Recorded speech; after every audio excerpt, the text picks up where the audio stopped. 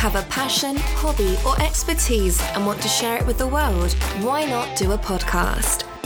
The Pod Station offers a wide range of packages to make this a reality, ranging from training and support for those who have no idea where to begin, to podcasters who just need somewhere to host their show. With prices starting at a mere £15 per month, you can now get involved in one of the fastest growing entertainment forms in the world without all the headaches. To find out more, visit thepodstation.co.uk/station-packages. And remember, those with passion, podcast.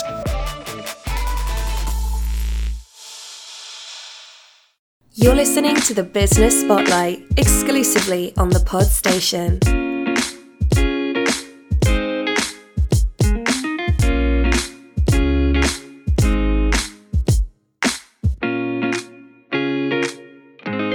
Welcome everyone to another episode of the Business Spotlight. My name's Mark, I'm one of the co-owners of the Pod Station, and just briefly for the benefit of our first-time listeners, what we did was during the worldwide pandemic, we created this show, hopefully to give smaller businesses an opportunity to exhibit their expertise and perhaps give you some useful pointers and tips that might help you in that same arena.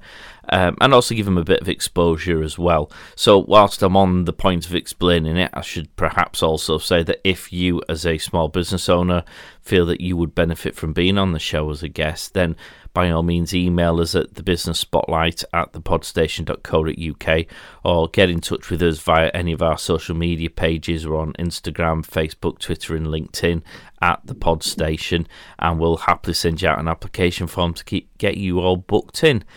So, without further ado, I'm going to introduce my guest for today. Now, he's a familiar voice on the Pod Station because he has his very own podcast show. His dulcet tones are ones that I love to hear on a regular basis, not least because I co-host the show with him. So he's not an unfamiliar guest, but he's definitely a first appearance on the Business Spotlight. So, without further ado, introducing the fabulous Mr. Chris Roxburgh from My Marketing Guy. How are we doing, Chris? Well, that's very kind, Mark. I'm doing well, thank you. Yes, looking forward to this next half hour, 1.5 hours, wherever it goes. Well, it depends on how much I edit down from what you're talking. If it's an original version, it might be 3 to 4 hours, but we'll see how we go. I'm going to try and be nice to you on this show. I feel I should be the consummate professional.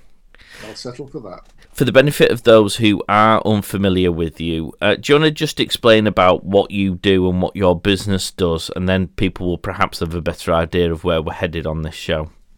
Yes, of course, yeah. I've been a marketing consultant and social media trainer for the last 10 years, and I've helped a lot of business people come to terms with social media because it isn't the natural habitat of the more mature business person, and there's been a fear about it over the years. That's receding now, but I've helped a lot of people, hundreds of people over the years, just come to terms with social media and make it work for them. And what about the younger audiences, the people who are perhaps the newer business generation? They obviously know lots about social media, perhaps having grown up with it or become quite familiar. How do you fit into their orbit? It's quite interesting that actually, because yes, you would expect the younger generations to be more au fait with social media, and so they are. But social media for personal consumption rather than for business consumption, and it is a different animal with business. And I have had a good number of much younger people, 20s, 30s, than the norm on my workshops, and they have found it beneficial because, as I say, social media for marketing in business is quite different than just going on Facebook and keeping in touch with your friends. Just sticking with that point for a second, what would you say the two differences are then between what you'd post as a personal one and what you might post for a business perspective? Well, I remember one of the first workshops I did. There was a lady there, and she said, "Oh, I'm against all this social media stuff." We're going back probably 8 years now. I'm against all this social media stuff. I don't like it. I'm on Twitter, and I hate seeing all that porn and bad language and so on and so forth. Where was she looking on Twitter, by the Well, way? that was the point, Mark. That was the point. I said, well, you'll only see, in general, you'll only see posts from the people that you're connected to. So who are you generally connected to? We were talking about the feed here on Twitter, and she went a bit red. She'd obviously sort it out. I hope she's not listening to this. She'd obviously sort it out at some stage, and then forgotten that, or not been aware that this will come back to haunt her if she doesn't do something about it. So it was that sort of example in the early days where people just didn't know how to use it for business use. And there is a world of difference, isn't there, between telling people, "Oh, I feel a bit hot here, I'm going to open the window," and putting that on Facebook. And we do see that, don't we? Well, I don't, because I only follow sensible people. But, There is plenty of dross out there to be found. I've heard it's about, yes. And having a structured, well thought out marketing campaign of business messages, which no doubt we'll go into in a little more detail later. But there's a structure to the business presence that there isn't to a personal account. Okay, well, we'll come back to that a little bit later on. Turning back towards your business, I guess, because this is perhaps a story which will feel quite familiar to plenty of other businesses. We're recording this in, well, I'll say the end of May 2021, so we're just coming out at the end of a 14/15 month lockdown, essentially, as a result of the COVID pandemic. I know, because of course we've spoken, and indeed you've touched upon it on the Go Fish podcast on a number of occasions, how the pandemic did affect your business, because you've obviously mentioned workshops, and presumably they were carried out in person prior to that being something that could land us all in hospital. That's right. Last March, my workshop business just fell off a cliff because Boris went on the box that Monday evening that we all remember and said, "Right, you're all going to remain indoors now, and these are the rules," and so on and so forth. And emails came in following day to me, "Awfully sorry, Chris, can't do any more trainings, got to pull the workshops," and so on and so forth. So I panicked for an hour or two and thought, well, I'm done. That's it. Yeah, in common with every other small business owner in the country, I imagine, for different reasons. But I then thought, okay, well, let the dust settle. And a couple of days later, I rang my main client who was giving me training work and said, "Look, what about if I rewrite these workshops and we deliver them as webinars? I can split a day's worth of workshop into two, let's say, 90-minute webinars, because the thing about the workshops is there's plenty of interaction. You do go around the room helping people with particular issues, if they're amending their profiles or whatever they might be doing. So we split it into two 90-minute sessions, and I carried on. It was I won't say it was seamless, but it was business continuity, which was so important. And that was the case with other training companies I was working for as well. Oh, So they called it pivoting, didn't they? So I had a quick pivot, and we carried on, not as normal. Income suffered, as did everybody else's, I'm sure. But at least turnover, a certain amount of turnover was there.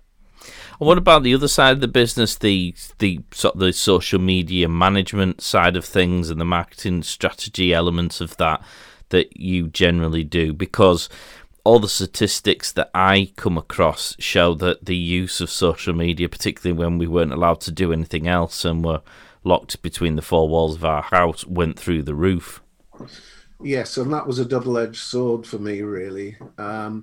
I had clients who were they were inquiries at the time, who were asking me to look after their social media for them, because I do act as an outsourced social media manager for clients.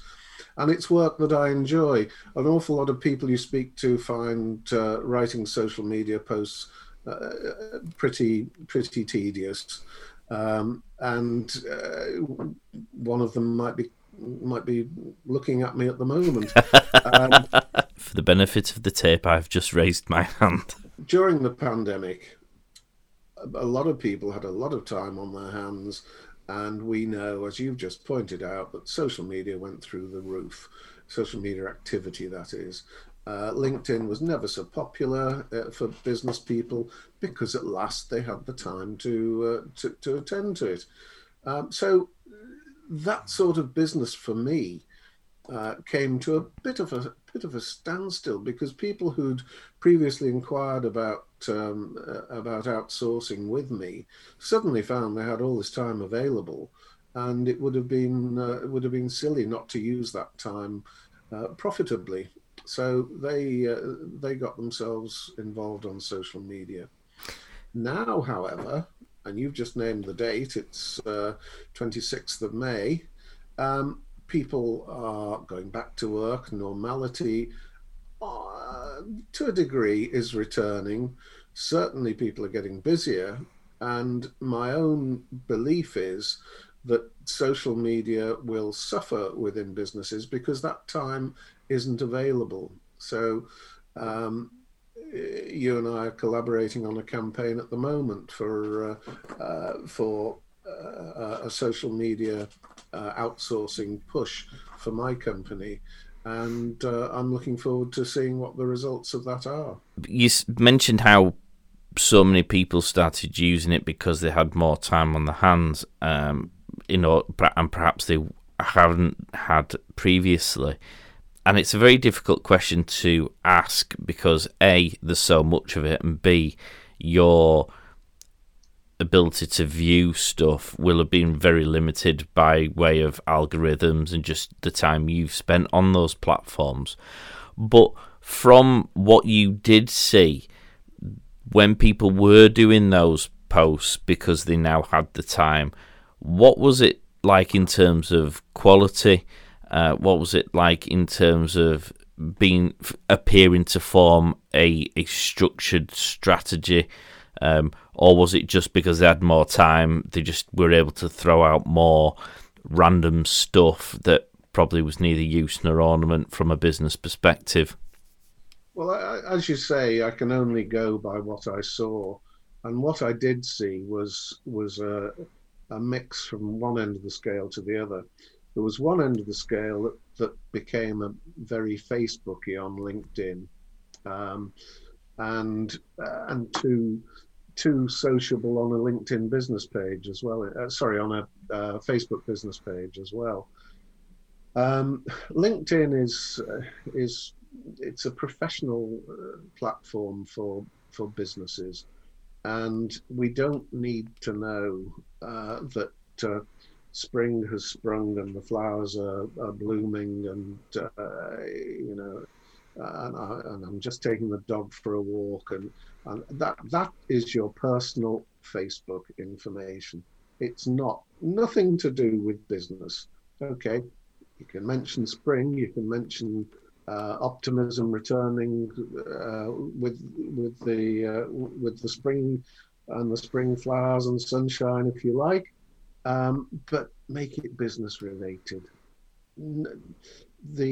So that was one end of the scale. There was an awful lot of dross. The other end of the scale were the people who were obviously super organized and were working to a plan, and that plan was being adhered to. And that plan with all the social media is varying the message, but having a theme running throughout the week, or the month. So if you're promoting service or product A, you might do that 2 or 3 times during the week, but you'll throw in something else as well. You'll throw in something else to vary it up. You'll share other people's posts. You'll be active and engaging on social media rather than just sell, which I do see a bit of. With lockdown now easing and things opening up again, and I use the word cautiously, normality returning somewhat, how has things changed now? Has the time that people had to do their social media disappeared? Has the usage dropped? Have you seen the quality become less, or are you getting more demand for helping to manage accounts because people are now finding that they've got to juggle normal life and normal business demands with what they were doing when they had plenty of time on their hands? No, I'm not seeing it yet because I think it's a little early. We're only the second week into relative normality, although people have been returning to their place of work for a little while. There are the stirrings of activity. I think it's when people in business realise that they haven't had the time for social media that they did have, because that's what I offer them. I offer them time saved by looking after their social media to an agreed strategy. I mean, I don't just go ahead and do it. We sit down, we talk about it, we discuss the objectives, we discuss how we're going to get there, and then I put it into practice. That saves them an enormous amount of time and ensures that they maintain their social media activity despite being, as busy as they've ever been. So they might be in a meeting in London. They will still have a social media post going out across 3-4 platforms to maintain their presence. And that's visibility is all important. It's a strange one in social media when it comes to the tangibility of what you described as what the outcomes hopefully will be, what the purpose is for which they're trying to do this campaign. I've come across plenty of people who say, I want more followers or I want more work, and because they've seen other people have success, assume that there is a magic what's the word I'm looking, a magic spell that will deliver the same results for them. When you sit down with clients who want those kind of outcomes, how does that conversation go? What are the kind of things that you're realistically telling them that they should be trying to look to achieve? What sort of timescales? What sort of budgets? Are these all relevant factors to trying to get the outcome of 1 million followers and loads of work? Well, I'd be doing that myself if I could do that. There are some basics to go through first before we start talking about objectives and new business and thousands of new followers. The first thing to do is to have a look and see what they're doing at the moment, and is their branding consistent across all the platforms? Are they putting out the same message across all the platforms about themselves, just in their branding? Because I'm sure you would believe, but a lot of people wouldn't believe that many companies have completely different branding for every single platform they're on, and that might be different to their website. So uniformity of branding and a complete review of how they've set their platforms up is the absolute basis of any sort of success that they might have in achieving targets that they would want me to hit. With LinkedIn, the profile has to be completely relevant to the visitor who would be ostensibly their target market. So we have to achieve complete relevancy on LinkedIn in terms of the profile, their personal profile and the business profile. Same on Facebook. Lesser extent on Twitter because you can't say or do as much. Instagram, similar. You can't say or do as much with your background banners and your profile pictures. But consistency, you can certainly achieve consistency. And then we sit down with a calendar and we say, right, what's happening this year? Where do you want to go? What are the targets with social media? Is it followers? And if so, why? Is it business? Because it should be. We should be attracting business with the messages that we're putting out. And an active social media presence is all important to maintain the visibility and to assist hitting those targets. What's one of the biggest challenges you find when you're having these conversations? Is it managing expectations? I assume most people think that they can offer a free bottle of champagne as a competition, and overnight they'll have all the work and all the business and all the followers they could possibly ever imagine, ignoring the fact that there's probably thousands of other businesses offering a more expensive bottle of champagne for the same period with a better chance of winning, etc. I once saw somebody offer a £5. I'd still enter, We are going back a little while, but and that £5, the response to that was absolutely enormous. It's amazing what hoops people will jump through for a £5, and there was only one £5 available. It wasn't a £5 for everyone. It was a prize. But you have to be a little bit more imaginative, and this is what we're doing. Competitions are great for generating interest, generating activity, and getting new followers and new business, frankly, because the greater awareness will ultimately bring you new business. Okay. Moving on slightly then from the social media management side of things back to the workshops. How's this going to change now that we are starting to be able to meet face-to-face again? Are you going to revert back to how it was? Is it going to be a mixture? Do you see there being a particularly high demand for one or the other? Do you think people have now got a taste for the online world and actually prefer the comfort of their own armchair whilst learning the wonders of LinkedIn?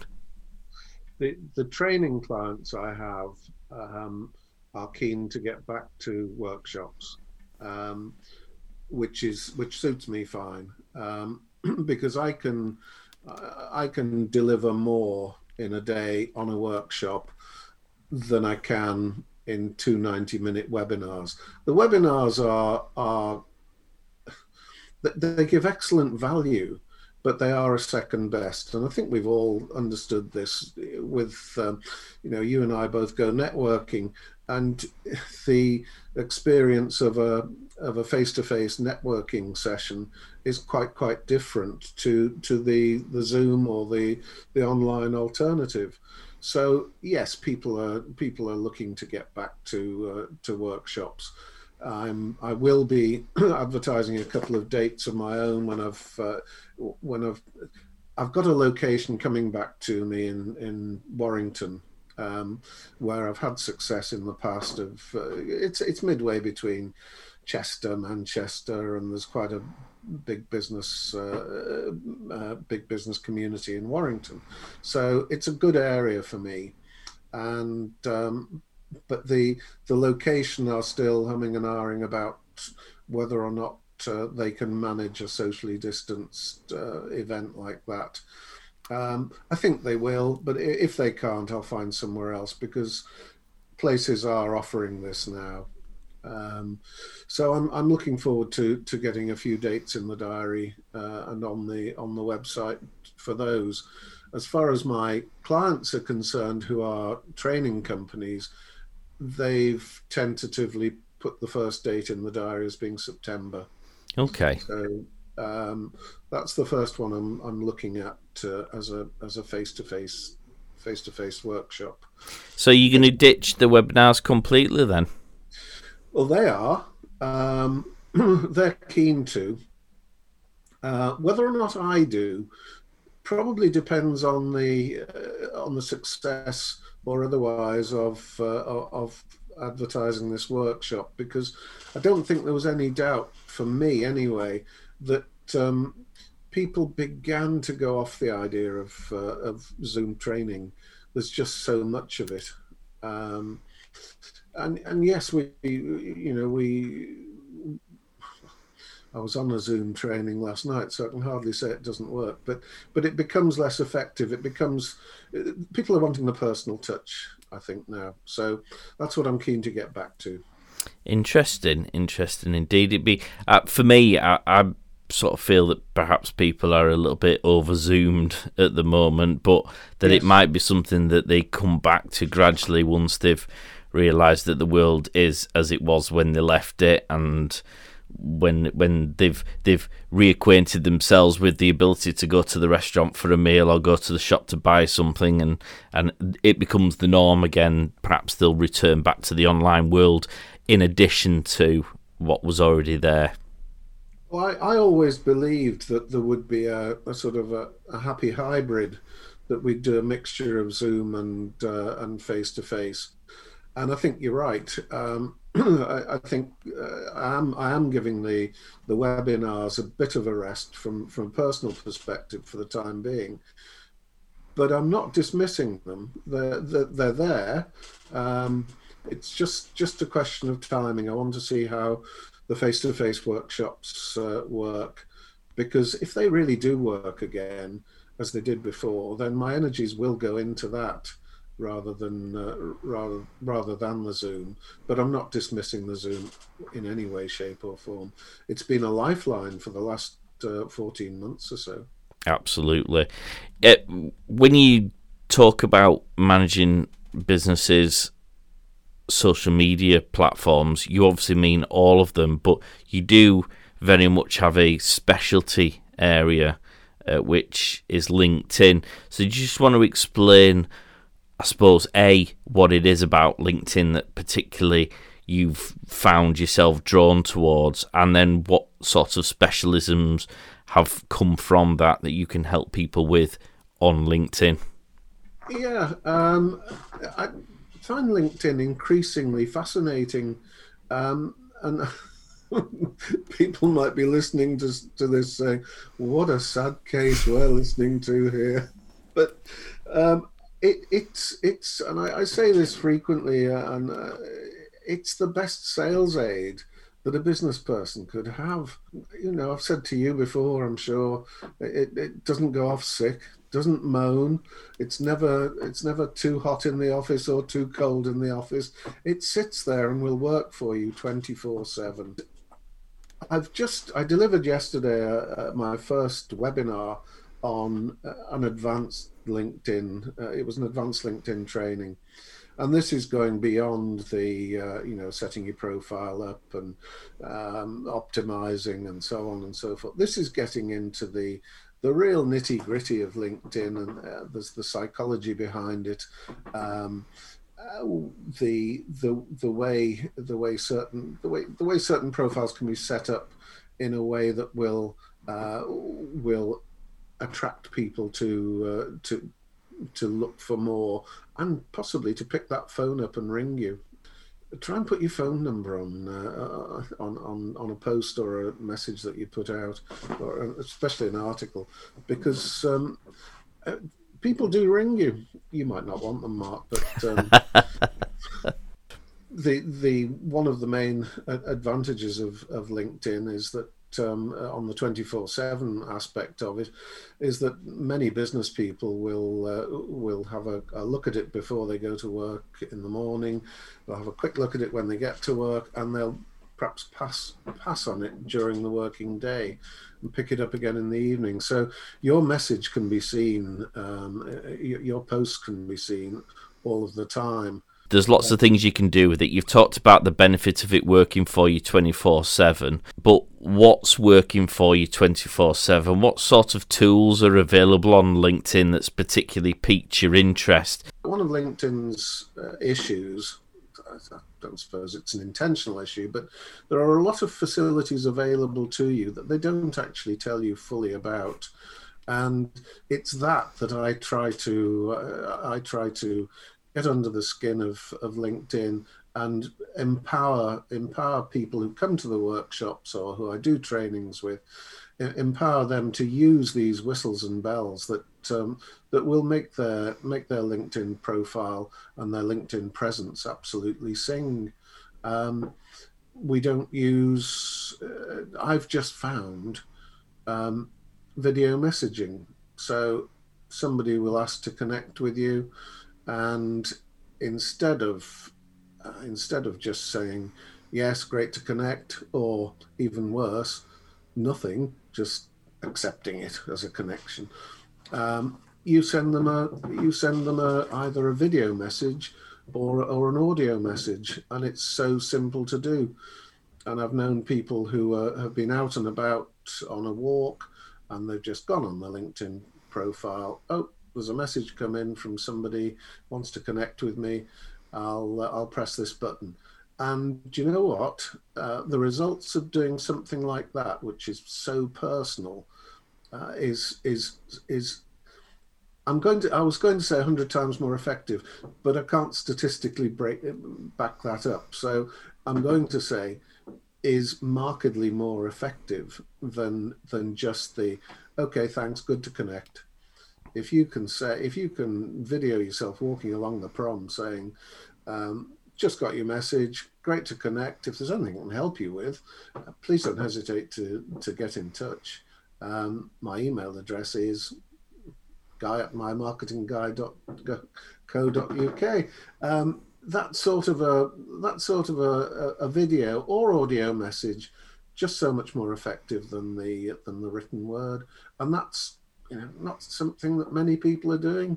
They've got lots of weird bells. I think you hit the nail on the head where they don't particularly promote it massively, and it's an odd thing to do because we use it for business purposes and on quite a regular basis, and yet even I find things out secondhand, as it were, going, oh, I didn't know it did that. So sending out invitations for people to like your business page was something that LinkedIn hadn't particularly promoted to me, and again I found out about that sort of secondhand.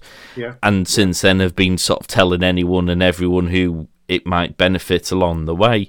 They've got other things. I mean, you've mentioned the video messaging there. On your profile, I think you can have an audio clip now, I presume, to give an introduction. I keep meaning to do it, but never quite find the time, and I will do it, and on the basis I have here equipment that can probably allow me to do it relatively effectively. I don't have much excuse, but it's odd, isn't it? And I presume these are the kind of things that you cover in your advanced training workshops.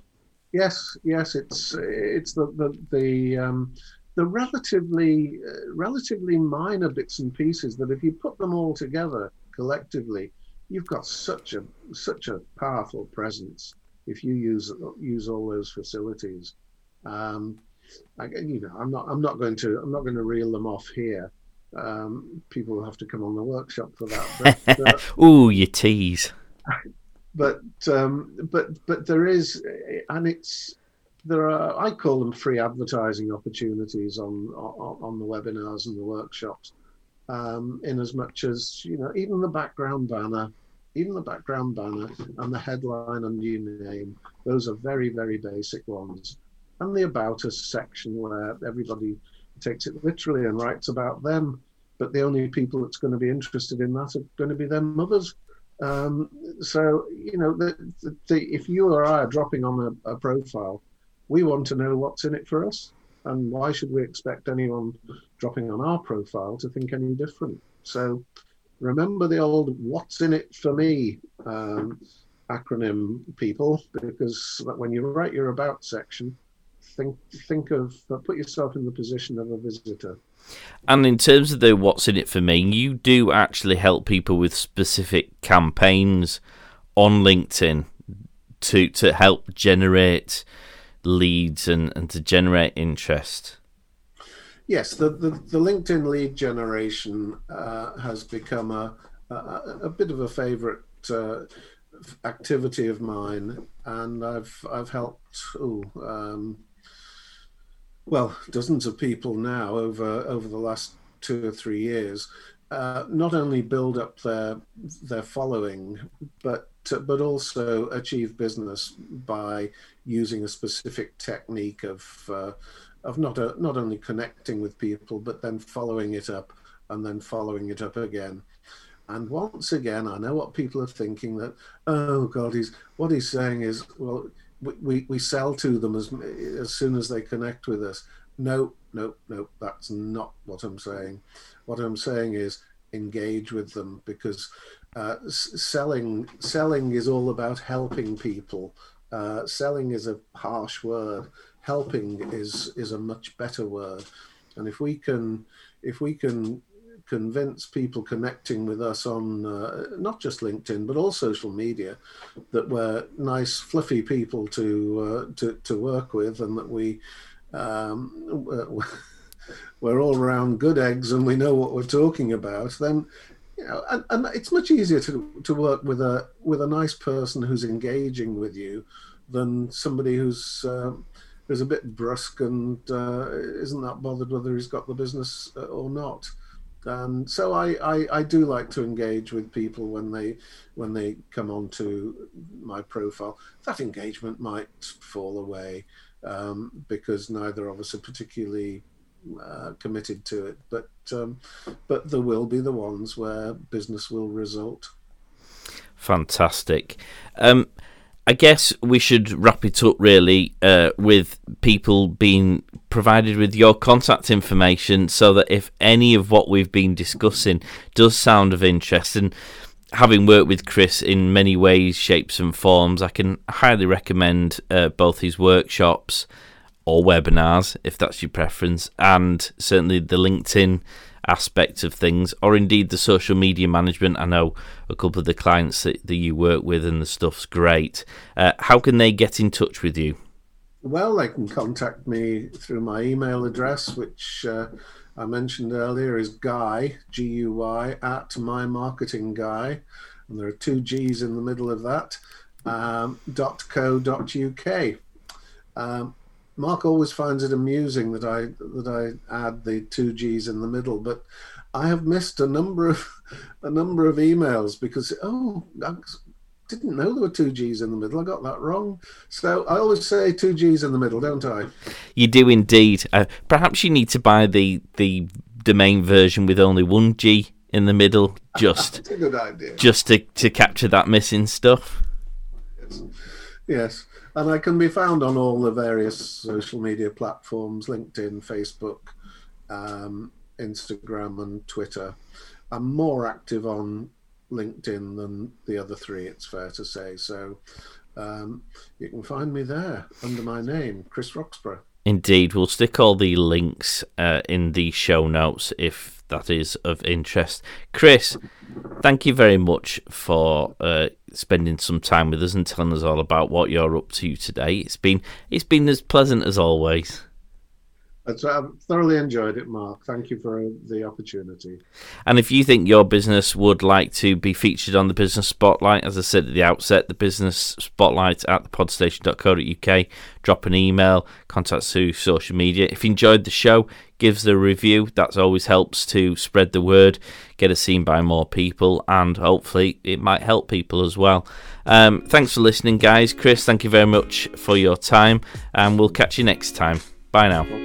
Bye now. If you'd like to submit your business to be on the show, simply email spotlight@thepodstation.co.uk or message us on social media at The Podstation on Facebook, Instagram, LinkedIn and Twitter. Check out all our shows exclusively on thepodstation.co.uk.